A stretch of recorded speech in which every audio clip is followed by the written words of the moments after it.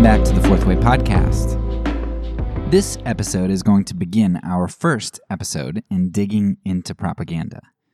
Now, I know that anyone listening to this season is likely here because the conspiracy theories and the big lies are what's most interesting. And those are definitely topics that we are going to get to. But this episode isn't about those things quite yet. This episode is rather the foundation to all of those future episodes. For as alluring as it might be to skip this episode and go straight into the good stuff, I've set this season up in such a way that by taking stair steps up to the big stuff, I think you're going to be able to more easily discern how to identify truth from lies and propaganda from conspiracy theories. For this episode, then, we are going to lay the groundwork for what propaganda is. What is it? How does it work? Why does it work? And on whom does it work? The foundation that we set up in this episode is going to follow us all throughout the season, so pay very close attention. Before digging in, I want to let you know that I will be drawing from a ton of various resources, most of which, if they're in book form, can be found in my propaganda list on Goodreads, which I'll link in the show notes. But there will also be some other links that I put in the show notes that might be videos or articles or whatnot. For this episode in particular, there are 4 specific resources that I'm going to be drawing from most heavily. Propaganda by Jacques Ellul, as well as his work, The Technological Society. I'm also using Bernays' Propaganda, and I'm also significantly drawing from Stanley's How Propaganda Works. All great books. Bernays, you could kind of put to the side and maybe skip that one, but all of the other ones are fantastic in regard to this topic. Okay, with all that out of the way, I think we are ready to jump into propaganda proper. So first of all, what is propaganda? Now, I think that propaganda is a term that everyone feels they understand, and it's probably true to a certain extent.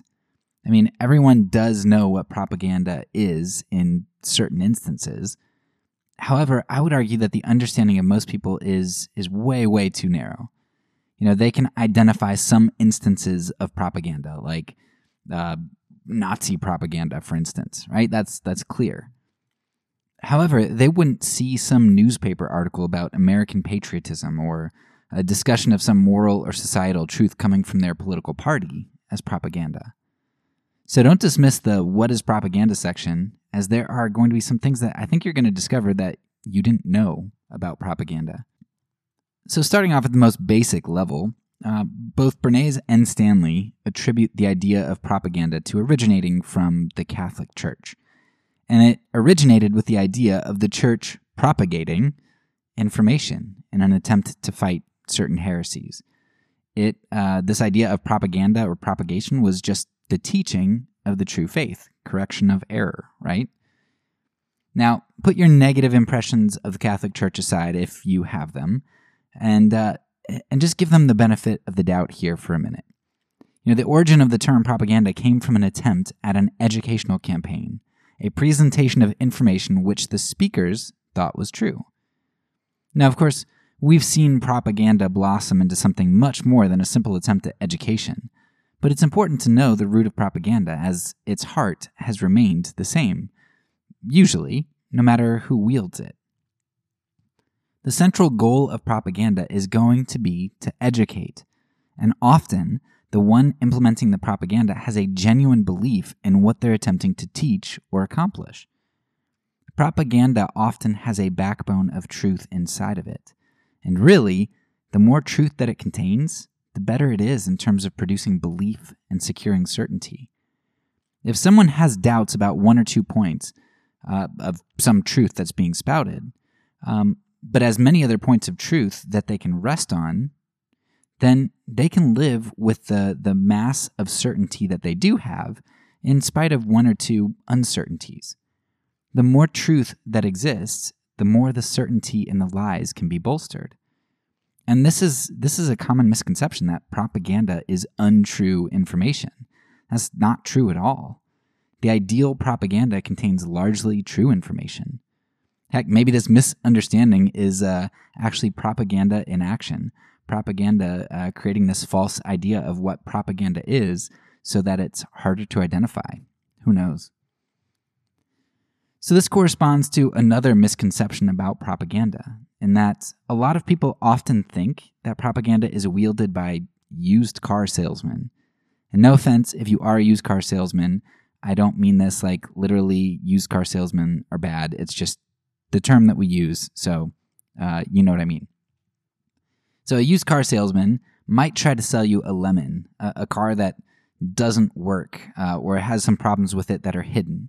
And that used car salesman might know full well that the car that he's selling is broken and not worth what he's pricing it at.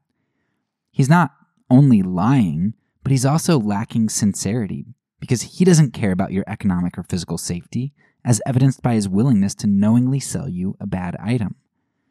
While there's plenty of propaganda which may fit this sort of narrative, where people are trying to sell you something that they know isn't true and they don't think it's true, so it's not only a lie, but it's also an insincere lie, successful propaganda is actually born out of truth and true sincerity. Propaganda that's espoused by someone who truly believes in the information that they're citing, or in the end that they're pursuing, they're able to much more effectively reel in others to believe the propaganda because they themselves believe it. Someone who has a pure agenda and is sent up to spew lies that they know are lies will often be unsuccessful. It's like the difference between getting a hold of a live operator or an automated one. You might be able to resolve your issue, whatever you have with customer service, through both sorts of systems, a live operator or an automated one. But one of those routes will likely be much smoother and more palatable and cause you to give that company higher ratings or whatnot on different review sites.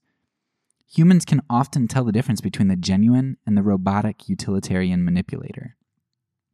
Of course, someone can be very wrong or misguided about something that they genuinely believe. For example, there were a lot of anti-Muslim propagandists after 9/11, and the people spewing that sort of thing genuinely viewed the things that they said about Muslims as true. Or you can point to the same thing today with anti-immigration propaganda. People truly believe the things that they say, even though many of those things are terrible or untrue in regard to immigrants. There may be an underlying self-interest in believing that most Muslims and terrorists or immigrants are a threat. Now, one might have fear for their physical or economic safety, which is allayed or assisted by legislating against Muslims or immigrants.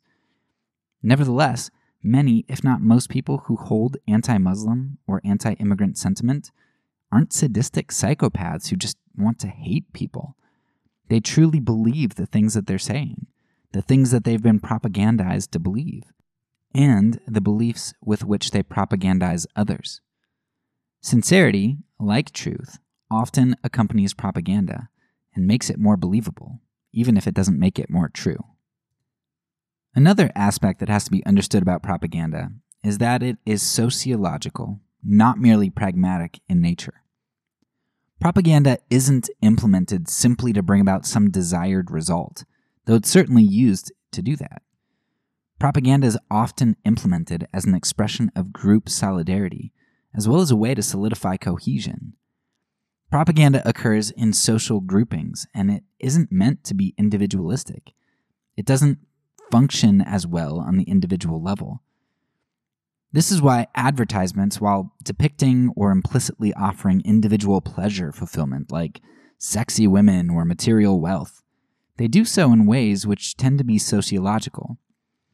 I may enjoy having a nice car in and of itself, but having a nice car is advertised as causing other people to elevate me in their minds, hence my ability to get sexy women to come ride in my car with me. For me to simply have a car is just for me as an individual to have a car. But for me to have a car, which is alluring to other people and elevates me sociologically, that's different. If I can get sexy women to ride along with me, and if I can get heads to turn as I drive down the street, that's more alluring to me than me just simply having a car that's going to take me from point A to point B. What's particularly telling about this sociological aspect is that if you try some of the same types of advertisements in one community and then try to take those advertisements into a community that has different values, take the car commercial and put it into a society of stoic philosophers, the propaganda is just not going to work, right? And in fact, it might be very off-putting to the group. And that's because while propaganda triggers something inside of the individual, right, it does work on us as individuals. What it triggers in us as individuals is some sociological context. We can sort of see this sociological aspect of propaganda in an inverted manner as well. So propaganda isn't merely sociological in that it can build up the group with which I identify, but propaganda must also have an enemy group, which is antithetical to mine. So my wife was a public speaking teacher for a number of years, and when she taught persuasive speaking, this idea of accessing somebody's needs, a listener's needs, getting them to realize their need for something, that's a big backbone of persuasive speaking. They have to recognize that there's this need that they have that the persuader is kind of resolving for them.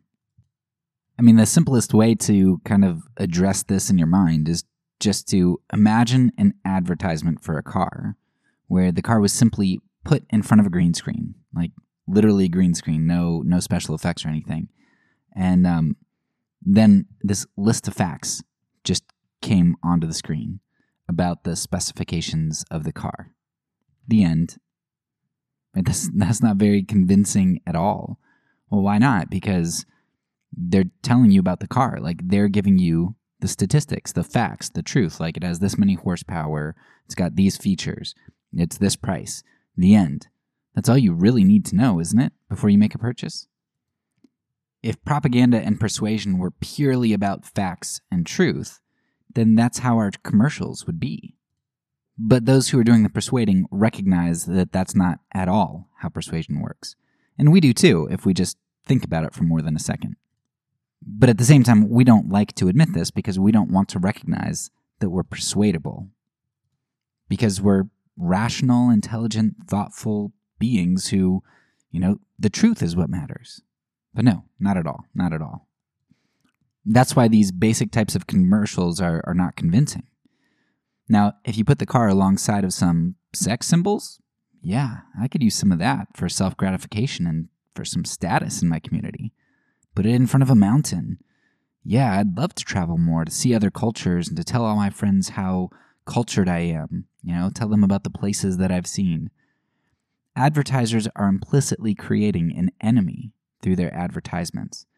The mountain or the sex symbols may not be my enemy, but that which is in my life that keeps me from those things, that is my enemy. So what is my enemy in a car commercial? That which keeps me from getting that car, because that car is my vehicle, not just from point A to point B, but my vehicle for self-gratification, for acceptance into society, for people to look up to me or whatever. So my lack of something, right, is what is my enemy. And that's our materialistic society there in a nutshell. They create needs that we don't even really have, and attach it to things that we really want, which are sociological things, group things, community things. And then need or lack of something becomes our enemy. And so we are filling that lack, that void, with more and more stuff and stuff and stuff and stuff, and finding that it really doesn't meet that need. But what's worse is, it doesn't just remain at my lack of something or my felt need for something as being my enemy, because I have a lack of something and needs, not because of some inanimate object or circumstances, but usually those things are attached to somebody. I'm lacking this car or the ability to buy this car because my lousy boss, right, or my unfair job, they're keeping me from making enough money to buy this car. Or those welfare moms and those illegals, yeah, they're keeping me from getting what I really deserve. I'd have a better job if my jobs weren't being taken, or if I wasn't being taxed so much to support those welfare moms. The advertisement doesn't have to show images of your boss or of immigrants, because the positive culture that they're showing you, where people value and obtain sexy women and leisure travel, and where your enemy becomes that which stands in your way, it doesn't take many steps for the obvious enemies to arise, for our own minds to create them, or our political parties are happy to kind of fill in the gaps for us too. If you're a blue-collar worker, the immigrant is going to be your enemy. And if you're a large company or very wealthy, then those who would prevent the labor of cheap immigrants from working in your factory might be the enemy. Either way, an enemy's created for you. Perhaps one of the best examples of where something like this happened was after the Civil War. So you got free blacks and poor whites, and both of those groups actually had quite a lot in common in terms of their oppression by the society around them. Yet, through social actions and propaganda, the poor whites were actually pitted against the free blacks. Now, the northern industrialists, they didn't have a problem absorbing black labor during the Great Migration. Right? They're happy to take those black laborers into their factories, for the most part, unless there was pushback from some of the white communities who feared that their jobs were being taken and stuff, and so and they rebelled and such. But by and large, the industrialists, they didn't mind cheap labor. But the low-level white worker, they did. And there were many killings and lynchings in the North and the South, as the poor whites identified blacks as their enemies. But this wasn't abject and overt hatred. Now, instead, it was hatred that was masked behind certain truths that the poor whites knew were correct, like black inferiority or blacks just having a natural tendency towards crime, right? Their hatred was justified. It was grounded in something true, at least something that was true in their minds, and something that other people were happy to propagandize them about. Propaganda fulfills an important function in that it not only solidifies our group and creates enemies, but it also helps us to hide or justify vices like hatred, which we know would otherwise be wrong. It makes us feel self-justified in those things. Finally, for this section, propaganda is something which reduces the material cost of power. Put more simply, it greases the wheels. It causes groups to cohere, and it prevents friction in those groups. Now, you might think that this is a relatively unimportant reason to propagandize. I mean, when you think of all the money spent on advertising, it's hard to believe that all of that money is worth it. Coca-Cola alone spends $4 billion a year on advertising worldwide, and that seems ludicrous. How do they make back $4 billion in just selling like Coke products? Like it's insane. It's got to be so much of what they make, which shows you how little I know how much Coca-Cola makes. But let me put this into an example that I think will help to kind of make this a little bit clearer. Let's take the biggest, most ruthless business of them all, the government. Now, as I'm recording this episode, the Freedom Convoy in Canada had just ended a few days ago, a week ago maybe. And I'm not here at all to praise or condemn that, so push whatever your thoughts of the convoy are to the back of your mind, because we're going to just pull out some facts here. We're not concerned about truth and fiction there.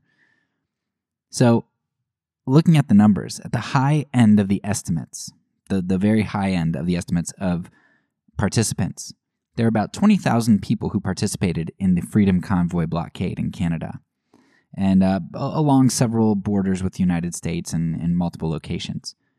Now, in about 3 weeks, the convoy caused approximately, estimated, $300 million in damages. And that's just considering the lost worker wages and the loss to car companies.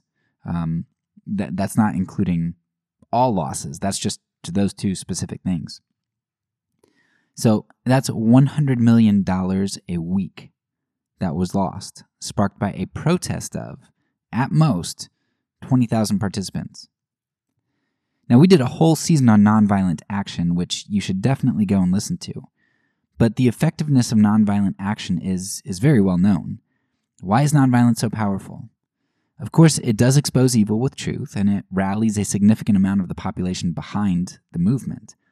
But also, what I think we see here in the Freedom Convoy is that a huge reason nonviolent action can work is because it can be so economically debilitating. I mean, we saw that in the civil rights movement too, right? With the bus boycott. So what propaganda is going to do is a very important thing in that it greases the wheels against rebellion or nonviolent action. The state, even more so than other companies, wants a positive image and seeks to prevent protests and nonviolent action because it's so costly. If 20,000 Canadians can cause hundreds of millions of dollars of damage in such a short time, then billions of dollars spent on marketing are well worth greasing the wheels. Propaganda reduces the material cost of governing because not only does the government not lose money by the financial withdrawal of protesters, but it also saves money in not having to enforce their desires and laws. Everybody just goes along and gets along. So to summarize, propaganda is often filled with truth and sincerity, but it is truth and sincerity aimed towards some end. This propaganda creates a more cohesive in-group while simultaneously aiming criticism at an enemy group. And this propaganda, it greases the wheels of society, government, and institutions. Okay, so now that we know what propaganda is and what it does, let's discuss why people are susceptible to propaganda. Now, honestly, I feel like I'm not susceptible to it because I'm thoughtful and I can discern when people are trying to take advantage of me. Except for that one guy in Las Vegas who sold me Seinfeld tickets that didn't work out.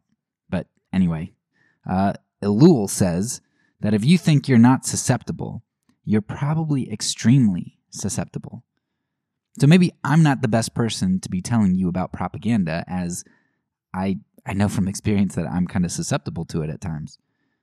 And honestly, I think that's where understanding our first section is vital. Because if we think that propaganda is sold by used car salesmen that we can see right through, then of course we think that we can identify it. But if it's being sold in a package that's filled with truth and sincerity by somebody who truly believes what they're saying, it's going to be a lot trickier to discern. And that's really the first reason that people are susceptible. They have a used car salesman view of what propaganda is. Or perhaps we could call it the Ted Bundy view. Now, that guy can't be a serial rapist and murderer. He's too attractive, kind, and charismatic.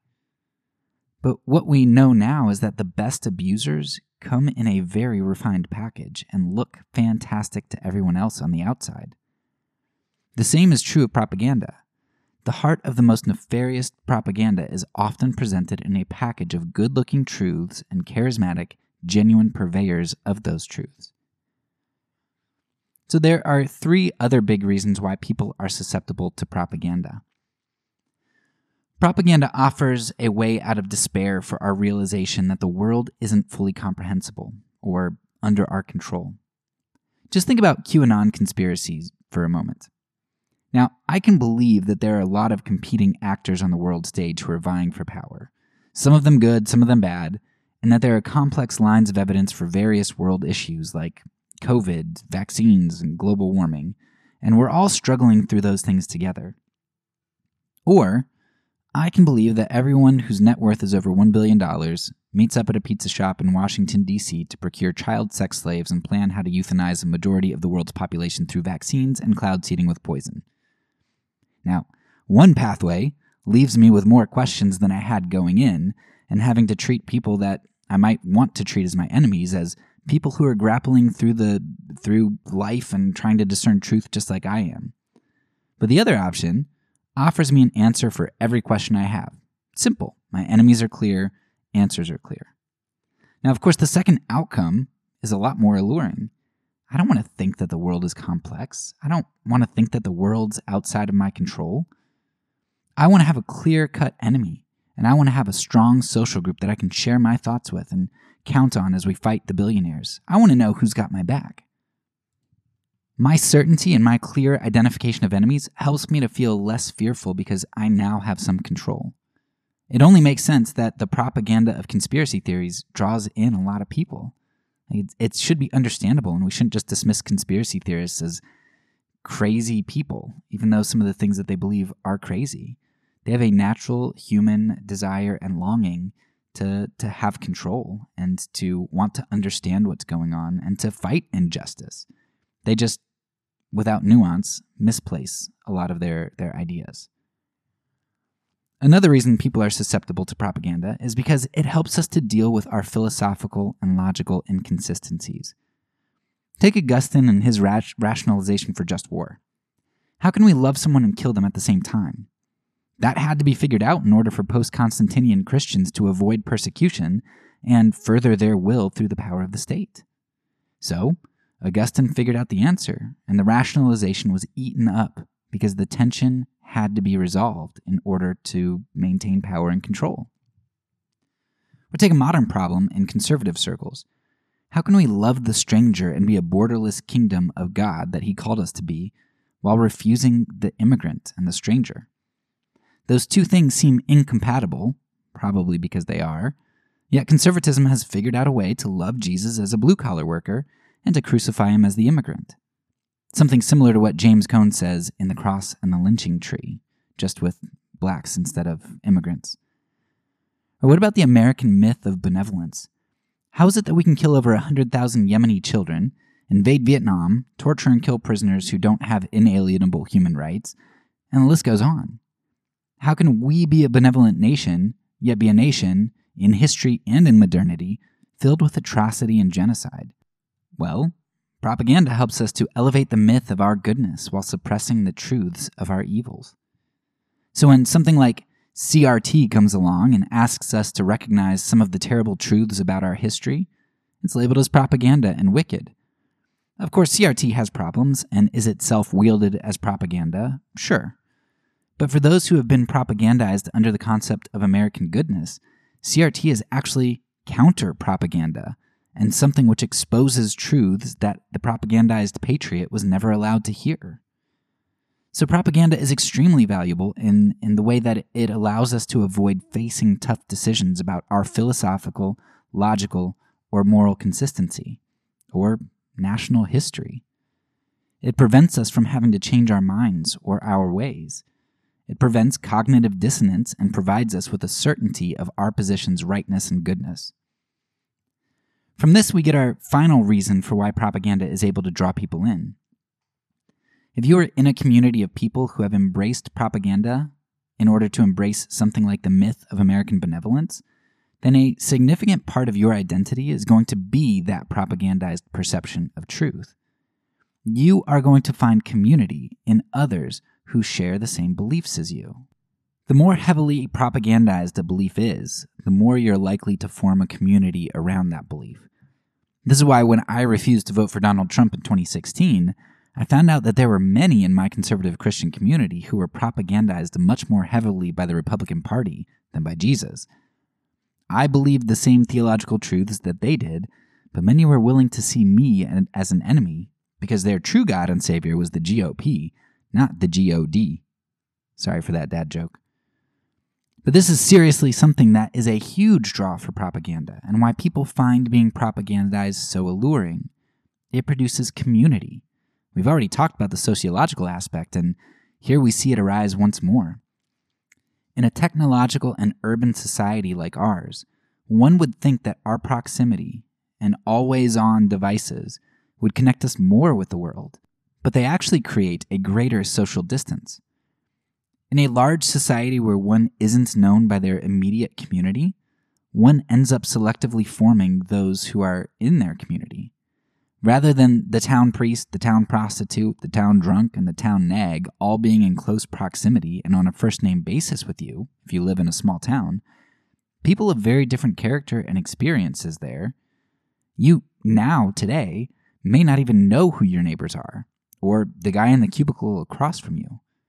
So the formation of community is more of a choice on our part today. And who is it that we're going to choose to commune with? Well, those who think like us, of course. Those who are propagandized like us. Thus starts the feedback loop of our beliefs, as well as the echo chamber. As I socialize with the group I created based on my beliefs, then my beliefs are reinforced, as are the other people's beliefs in my group. I speak back into my group the things that they want to hear, and they are reaffirmed in their beliefs. Our beliefs are not only reinforced, but they're also amplified in such a scenario.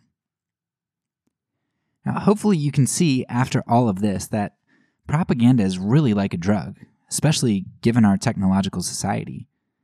We aren't all just some objective distillers of truth, but we are self-interested actors. And some form of propaganda is always in our self-interest if we desire to be part of a community. This idea is called interest relativism by sociologists who understand that the acceptance of information as true enough to change one's beliefs and actions is dependent far less on the veracity of the information and much more on what changing one's mind is going to cost you. Stanley, in his book, How Propaganda Works, talks about a study done on interest relativism. There are two groups of participants who were given a scenario in regard to proofreading a paper. In the one scenario, the paper was just a regular paper that was being handed in with little to no consequence if there were any mistakes.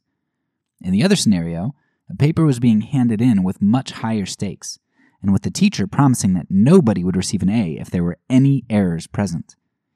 Now, when participants were asked how many times each paper would need to be read in order to ensure that there were no mistakes, the paper with the higher stakes attached to it was believed to require double or more of the proofreadings in order to ensure that there were no errors. The potential cost to an individual raised their stakes for certainty and for a change of action. Interest relativism is a real issue whether you're on the left, the right, or in the middle of a political divide. This is in part why Thomas Kuhn's paradigm shift observation is true. In his book, The Structure of the Scientific Revolutions, Kuhn recognized that we don't change our minds about something that we've long held to be true when we're 51% certain that we're wrong. We don't even do it if we're 60% certain that we're wrong. Not usually, anyway. Changing our paradigms often requires a very high certainty level for wrongness of a long-standing belief. Sure, part of that is because it requires resources and energy to shift paradigms, but another big factor is the social factor. Just take QAnon for a moment. Now, it might be relatively easy for me to make an intellectual case against Q, at least to get someone maybe to 51% certainty of their wrongness. But that wouldn't be sufficient. Q is more about a social grouping than it is about some intellectual truth. And the same can be said of lots of ideologies, from religion to politics to corporate brands. With that understanding of why people are susceptible to propaganda, why you and I are susceptible, it's important from here to move on to talking about who propaganda tends to influence. Propaganda tends to influence people who are the opposite of me. It influences poorly educated, hillbilly, backwoods, ghetto people. Wrong. The group which is the most susceptible to propaganda tends to be intellectuals and the educated. That was a surprise to me, right? I reeled from that one, as you're probably reeling from that one too. That seems like propaganda in and of itself, somebody who is anti-intellectual. Well, Jacques Ellul, an intellectual philosopher, said this. He called out the intellectuals. He said that intellectuals are the most influenced by propaganda. But why? That doesn't even make sense. Well, think about it for a second. Propaganda is fed to us through interactions with material, right? Interactions with others, with writing, with conversations, whatever. Now, when you're living in close proximity to others, you're invested in social media. You consume streaming services and advertisements. You're wealthy enough that marketers want to influence you, and you're living away from the community where you grew up, meaning that you are choosing your flavor of propaganda and what groups you want to be a part of. And you're literate, so you can read. You have that as access to more information. You are way more propagandized than someone living in rural Arkansas who has no access to the internet, has a moonshine still as their highest form of technology, and whose community consists of the 30 other people in his town, all people who are community by accident, not by choice. It doesn't take a kid from these parts too long when exposed to other parts of the world to realize that a lot of what he was taught by his community just doesn't jive with the real world. And he can change his mind more easily because he didn't self-select his propaganda, but also because the extent of his propaganda was probably extremely limited. He might have been propagandized about loving Christianity or being wary of outsiders and the government, but he probably has no opinion on global warming, the Amazon rainforest, or the Me Too movement, in large part because he knows nothing about them. They aren't pertinent to his community, nor does his community have access to those discussions. So this kid from Arkansas is able to be open to more since he was propagandized about less, and since what he was propagandized about, he wasn't propagandized by choice, but by accident. But now think about those who are more educated. They've been propagandized their whole lives. They've received much more propaganda because they're literate and more has gone through their eyes and their ears. And they're doubly invested in their communities because they have self-selected their communities and they've locked themselves in. Beyond that, the educated feel the need to have an informed opinion about everything, so they're likely to speak on many topics that they don't truly understand, as well as not in agreement with others like themselves who feign knowledge on a topic. This leads to the intellectuals consuming a lot of secondhand information, which has a tendency to lead to incomplete or erroneous information. And of course, to add the icing onto the cake, intellectuals tend to be more haughty and believe themselves good discerners of information and truth.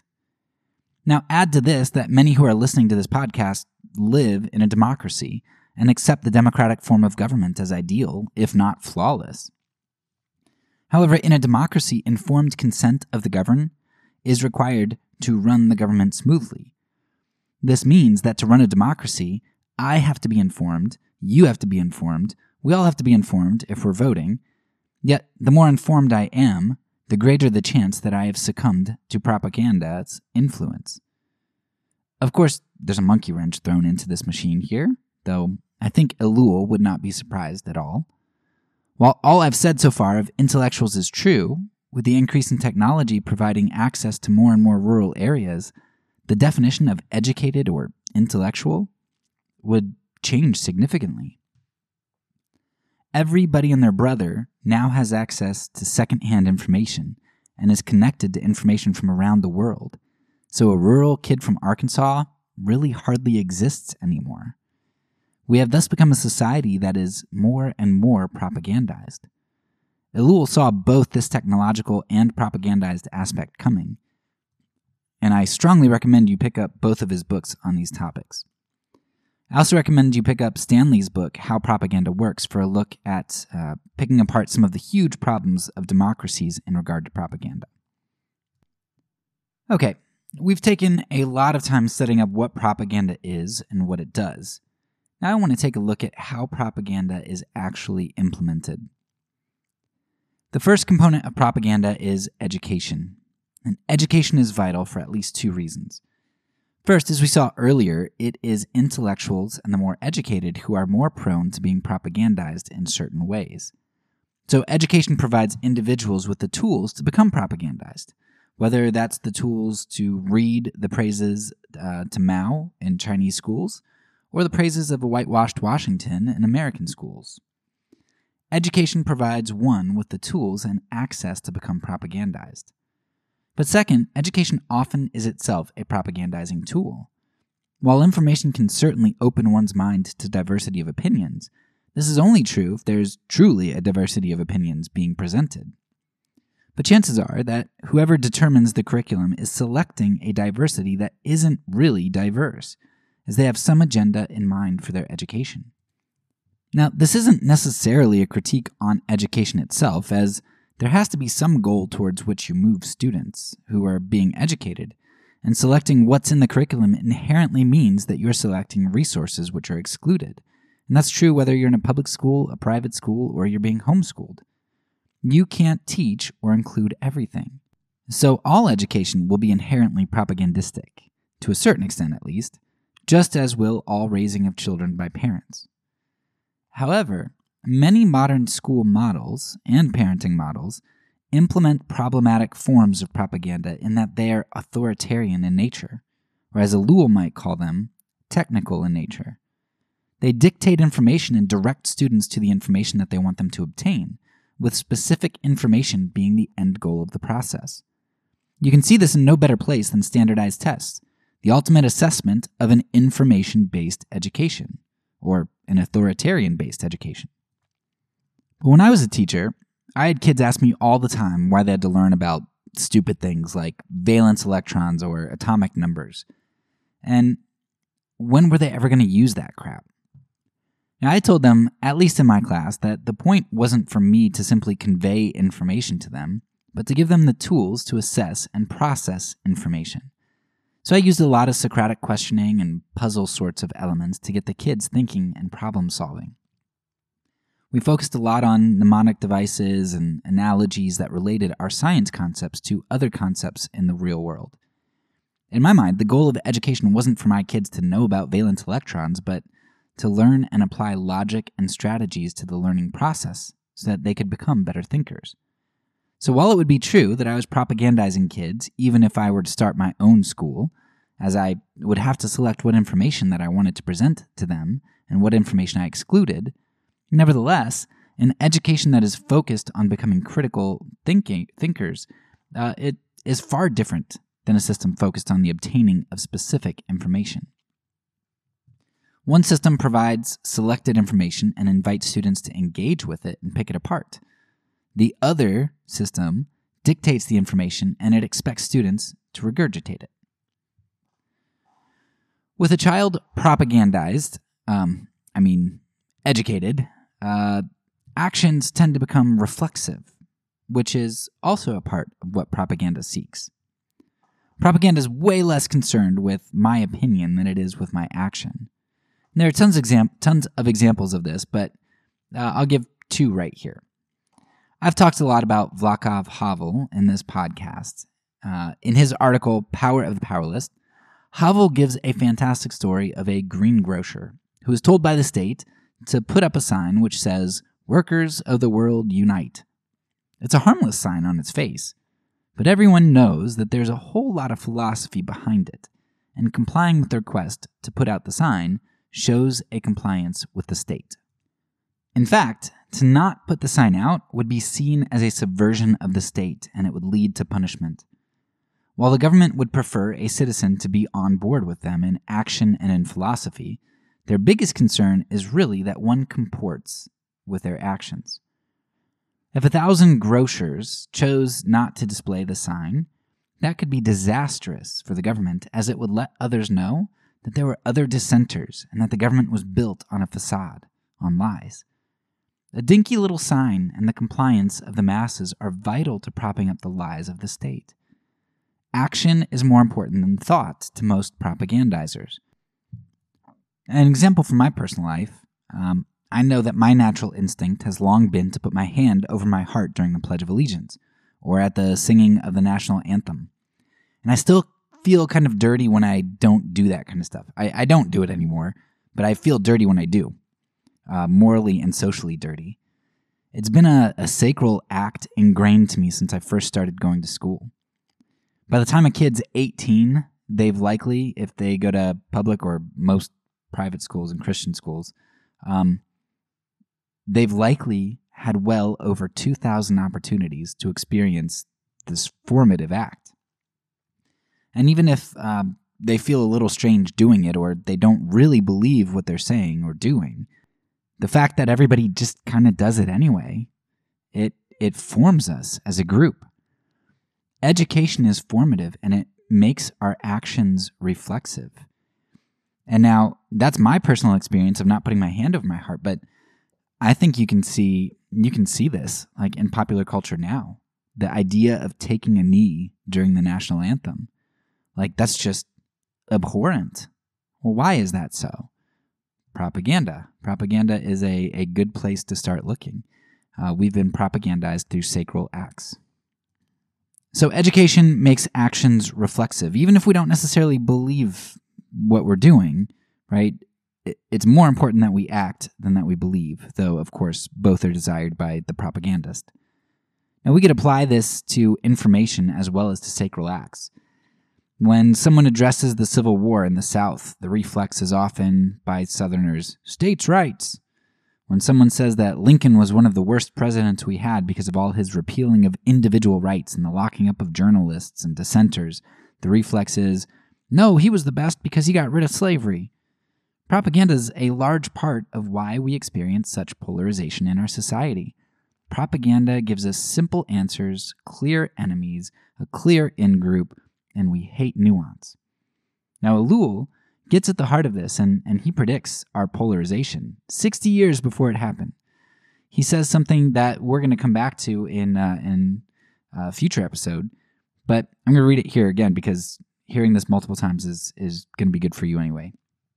Ellul says, quote, "A modern state can only survive if the citizens give it their support, and that support can only be obtained if privatization is erased. If propaganda succeeds in politicizing all questions, in arousing individual passions for political problems, and in convincing them that activity in politics is their duty. The church often participates in campaigns without understanding that they are propaganda designed to demonstrate that participation in civic affairs is fundamentally a religious duty." End quote. So, rather than a critical thinking approach to issues, which is able to identify that there are usually goods and bads in every position, and that the potential for nuance exists, we reflexively recoil against all that doesn't fit into our box, into the schema of what we were propagandized to believe.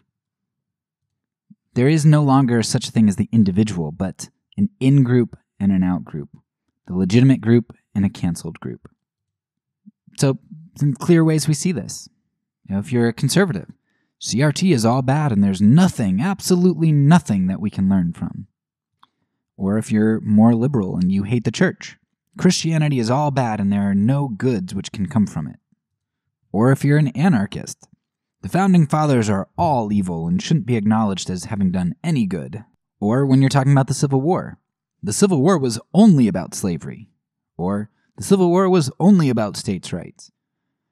So education is largely at the heart of these reflexive positions, these reflexive actions. Whether those actions are sacral actions put on display, or intellectual acts or assents that are strongly defended and clung to. One of the strongest tools in creating this type of reflex is the demonization and stereotyping. Now, education, especially in countries like, let's say, North Korea and China, implement this type of thing very well, as they hammer into the minds of their subjects the wickedness of those in the West. Of course, stereotyping is also huge in the West, as we all have stereotypes about different groups, whether those stereotypes are about minorities or majorities, the poor, the wealthy, or anything else. As groups are more propagandized and passionate about their propagandized beliefs, these stereotypes and beliefs become packaged and condensed into what we call slurs. And it's a much easier way to deliver propaganda in one-word slurs than it is in more complex ideas. So wherever you hear slurs, you know that the individual has been strongly propagandized by someone or some institution. And saying that slur is going to signal to those around the individual what team he's on and get his team to gather around him, as well as to ostracize the enemy that he's identifying with his slur. But today, slurs have kind of gone out of fashion. They've become more discreet, right? They haven't disappeared. People just can't use them openly because they're looked down upon. But they've become more discreet as they've become more taboo. Slurs today are hidden in political discourse by what we call dog whistle politics. They're things which are said that, like a dog whistle, are heard and recognized by a certain group, dogs, I guess, while flying under the radar for everyone else. So in Georgia, where I live, saying that you aren't going to allow MARTA to come out to Gwinnett County means that the politician is just trying to protect your property values by not allowing public transportation into your area. Well, that makes sense. I don't want my property values to go down, right? But we know what it really means. It really means that we are keeping the city, aka black people, and minorities too, other minorities, from expanding out to us and preventing access by poor people, especially minorities, from accessing jobs and housing in our communities. In Cruz's book, White Flight, it does a fantastic job, specifically about the area where I live, but talking about white flight, right? But talking about how like the percentage of jobs that were inside the perimeter of Atlanta, and then how they moved outside of the perimeter, and then not having MARTA blocked people from getting to jobs that they had lost because those jobs used to be inside the perimeter. It's really fascinating and terrible and complex. But we all know what it means, and we're denying it if we don't, that what it means when a politician says that we're going to prevent MARTA from coming into our area. It means we don't want black people to live there. Of course, you can't say we don't want black people to live there, so we just say, oh, we don't want MARTA. No, MARTA here is a packaged slur in disguise, because my community can't just come out and say, we ain't want no N-words here. So most people only think of slurs as, those 4 or 5 letter words that you can come up with about groups. But really, dog whistle politics are a way to maybe package slurs even more discreetly. Well, I guess slurs aren't really discreet, but a dog whistle is a very discreet slur because you can get the same concept across in a way that you can always have denial. So while propaganda is disseminated through various forms of education, it also functions in that it tends to promote fear. And slurs kind of do that, right? Talking about slurs, sure, when you use a particular word, maybe it doesn't create fear. I guess it can to a certain extent, but it does create a lot of animosity that might have some fear wrapped around it. So thinking back to the good old days, when somebody was maybe used a slur against a black man, then probably conjured up in that image were the images that the people had about, oh, a black man, he's dangerous, protect my daughters, and scary and big, and right? There were probably all those things wrapped up in a slur. So I think there is definitely fear wrapped up there. And that is a big part of propaganda, to elicit fear. And going back to MARTA, that's a great example of this, right? Because fears are stirred up in regard to the loss of property values, an increase in crime, an invasion of minorities, a loss of community, urbanization, all of those things. It's a slur, and it's fear-mongering. Politicians and the media are great at creating and stirring up fear. And I kind of liken this to WebMD. Right? If you've ever had symptoms of something and you look those symptoms up on WebMD, you're going to end up, after reading that site, you're going to be far more scared than if you didn't read that site. You're more informed, right? But you're informed about a host of horrendous conditions that your symptoms could potentially indicate, even though those symptoms probably don't indicate those horrendous things because those conditions are so rare. But rarity doesn't matter once you know that such conditions exist, because now that's in the back of your mind, that you could have some terrible disease. The media does the same thing, making news out of rare and heinous crimes and accidents. It's how we've ended up with so many terrible laws, like this one from Arizona, right? You cannot allow a donkey to sleep overnight in your bathtub. Why is that a state law? Well, because a dam once broke and flooded a property where there was a donkey sleeping in a bathtub. And so in 1924, there's this law that they came up with because of a dam breaking and flooding a house where a donkey was sleeping in it. Now, what are the chances of a dam breaking and flooding your house, let alone flooding a house that has a donkey sleeping in it? Right? Why do you make up a law for something like that? It's so rare. But that's what happens when when you highlight these freak incidents. You kind of think that, well, we got to do something about this. We need some action to be done when it's only like affected 5 people in the world. So propaganda often uses information in order to create a fear in us. And oftentimes this is an irrational fear. Now, being gracious, we can see that this creation of fear could be intended to protect us and to help us stay safe, or to help donkeys and bathtubs to stay safe. But many times this fear is used to move one's actions towards a desired specific goal or agenda. Look at how immigration or crime are used by politicians to garner votes, with Perhaps no campaign being more famous for than Bush's 1988 campaign, where he used that infamous Willie Horton ad to scare people into voting for him. Propaganda often moves fear, which is appropriate, into anxiety, which is inordinate fear. If one's fears are logically regulated, then they can be logically dealt with. We can do it rationally with nuance and take our time, be patient about it. But if one's fears are inordinate, then the potential for the acceptance of inordinate responses grows significantly.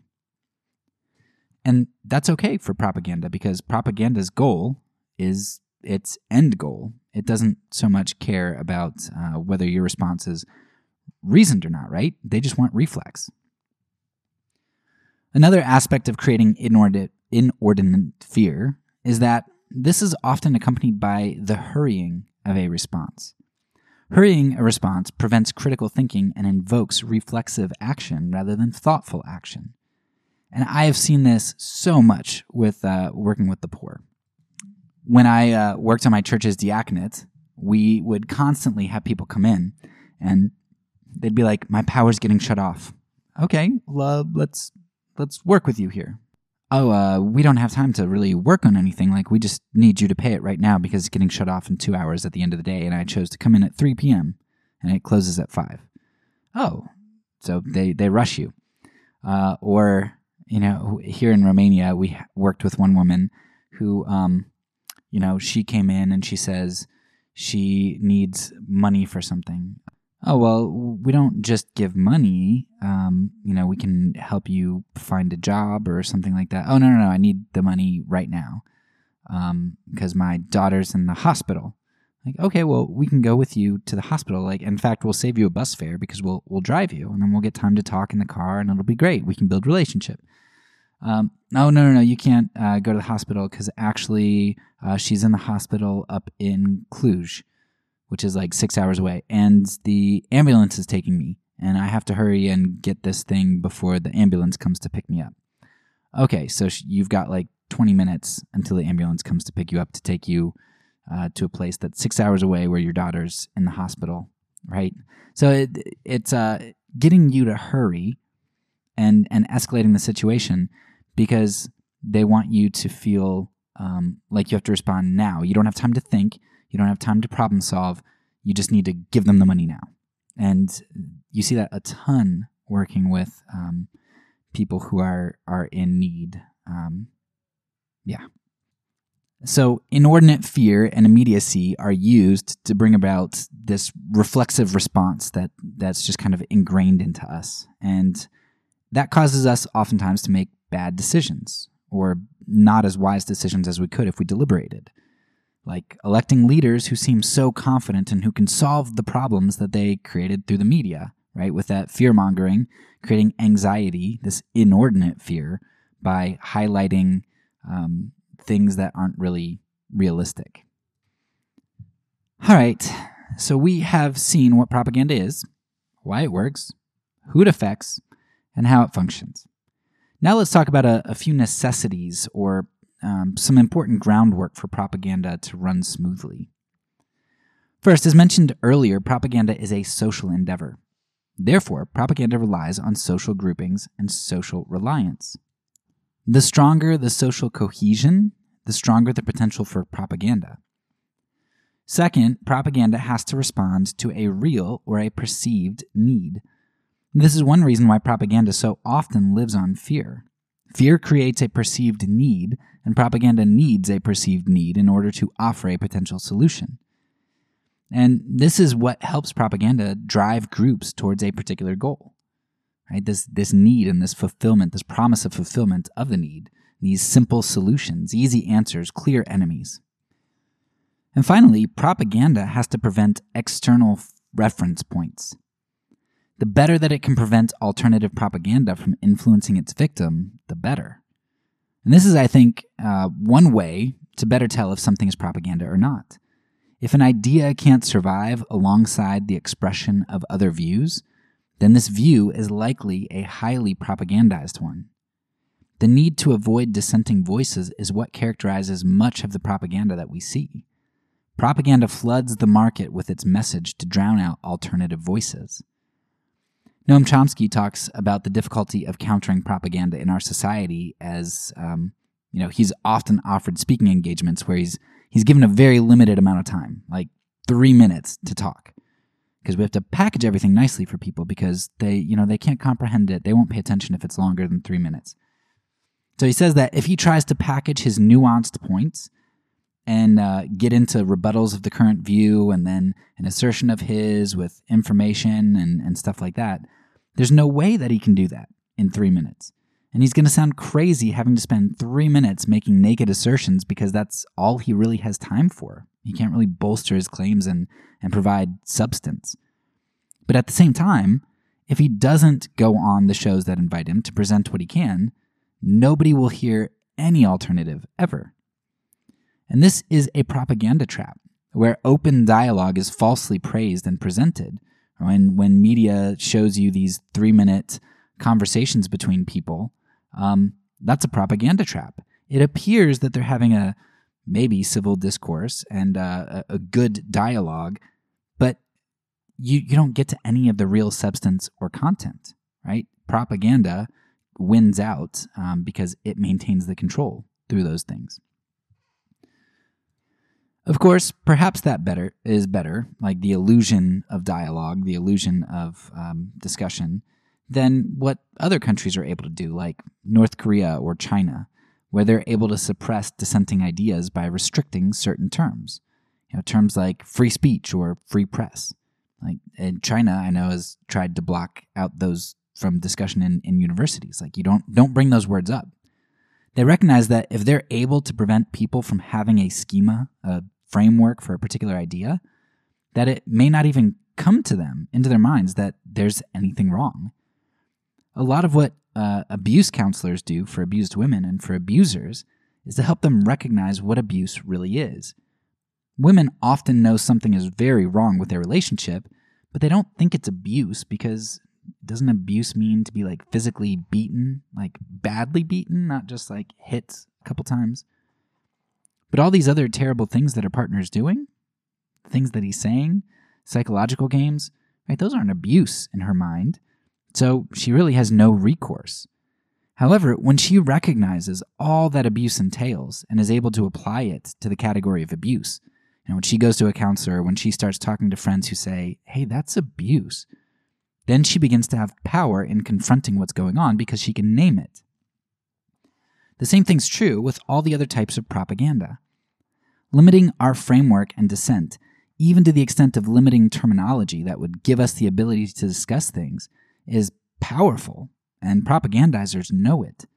So definitely look out for that tactic. The limiting of conversation and information and language, words, is a huge tactic for propaganda.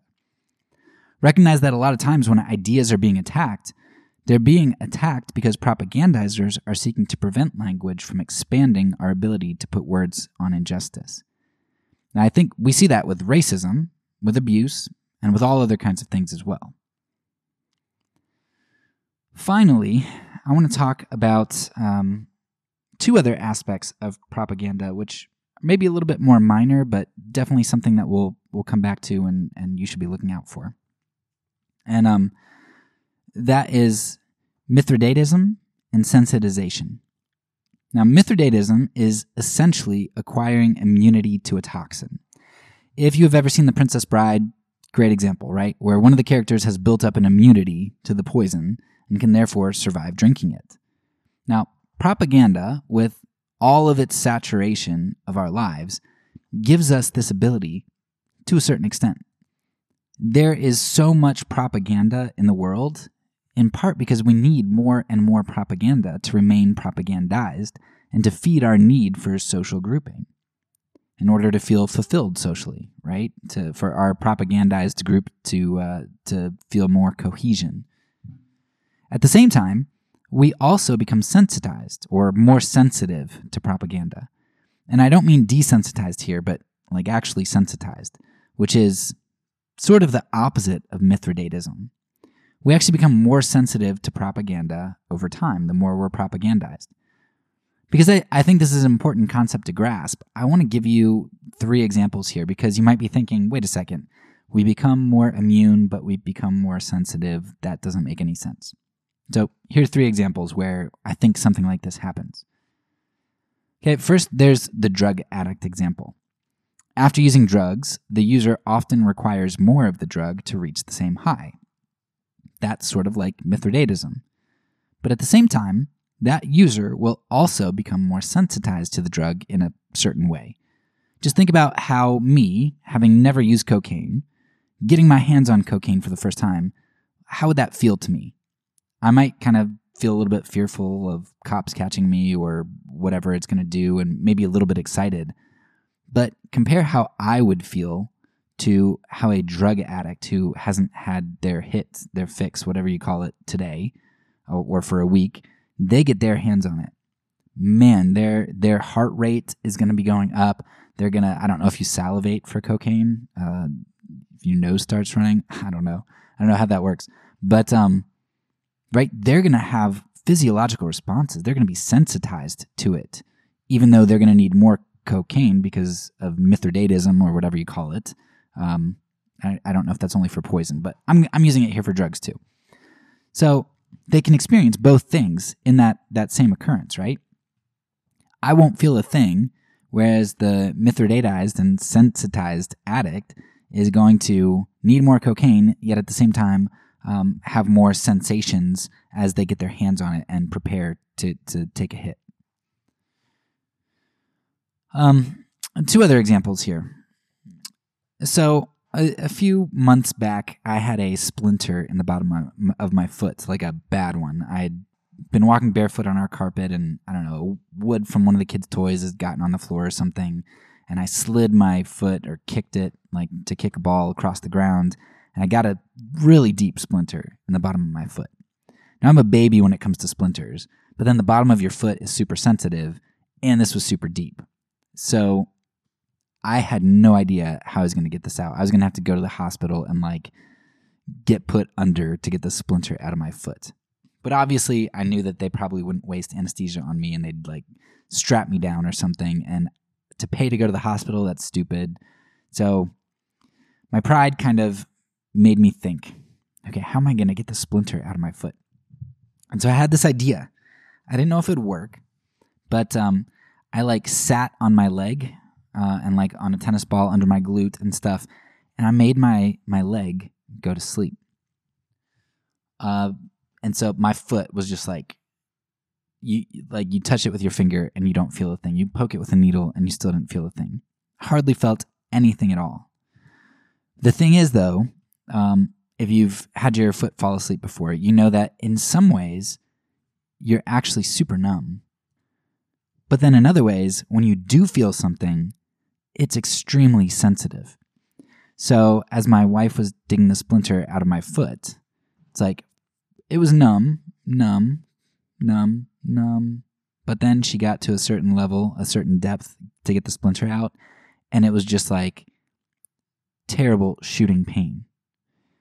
So that's kind of how I would view Mithridatism alongside sensitization. It's kind of both things at once in a weird way.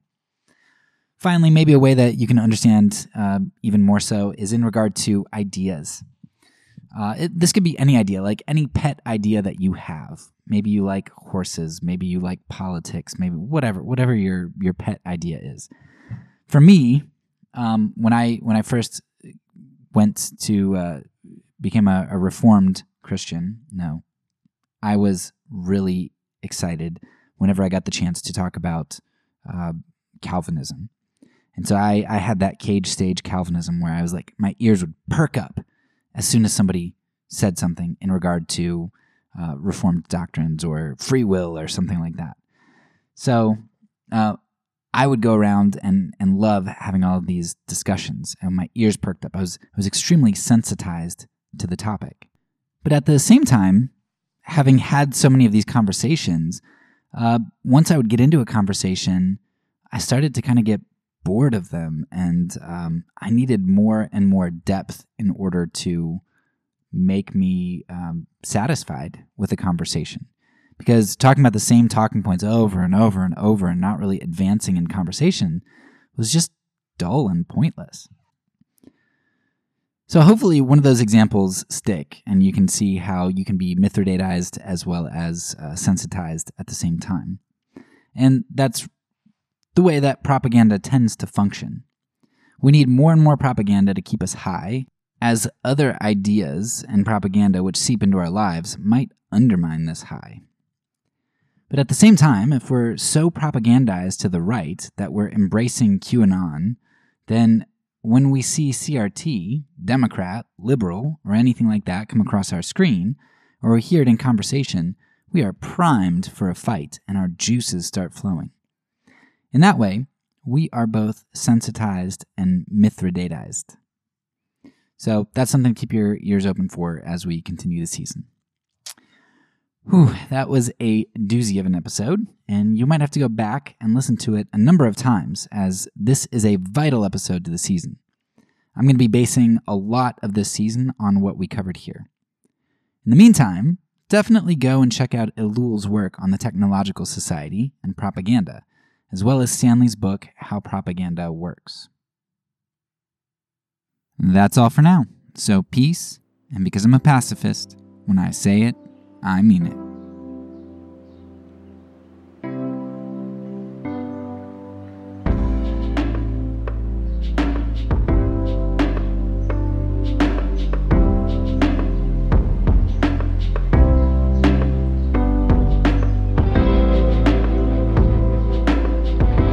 This podcast is a part of the Kingdom Outpost Network. Please check out the links below to find other great podcasts and content related to nonviolence and kingdom living.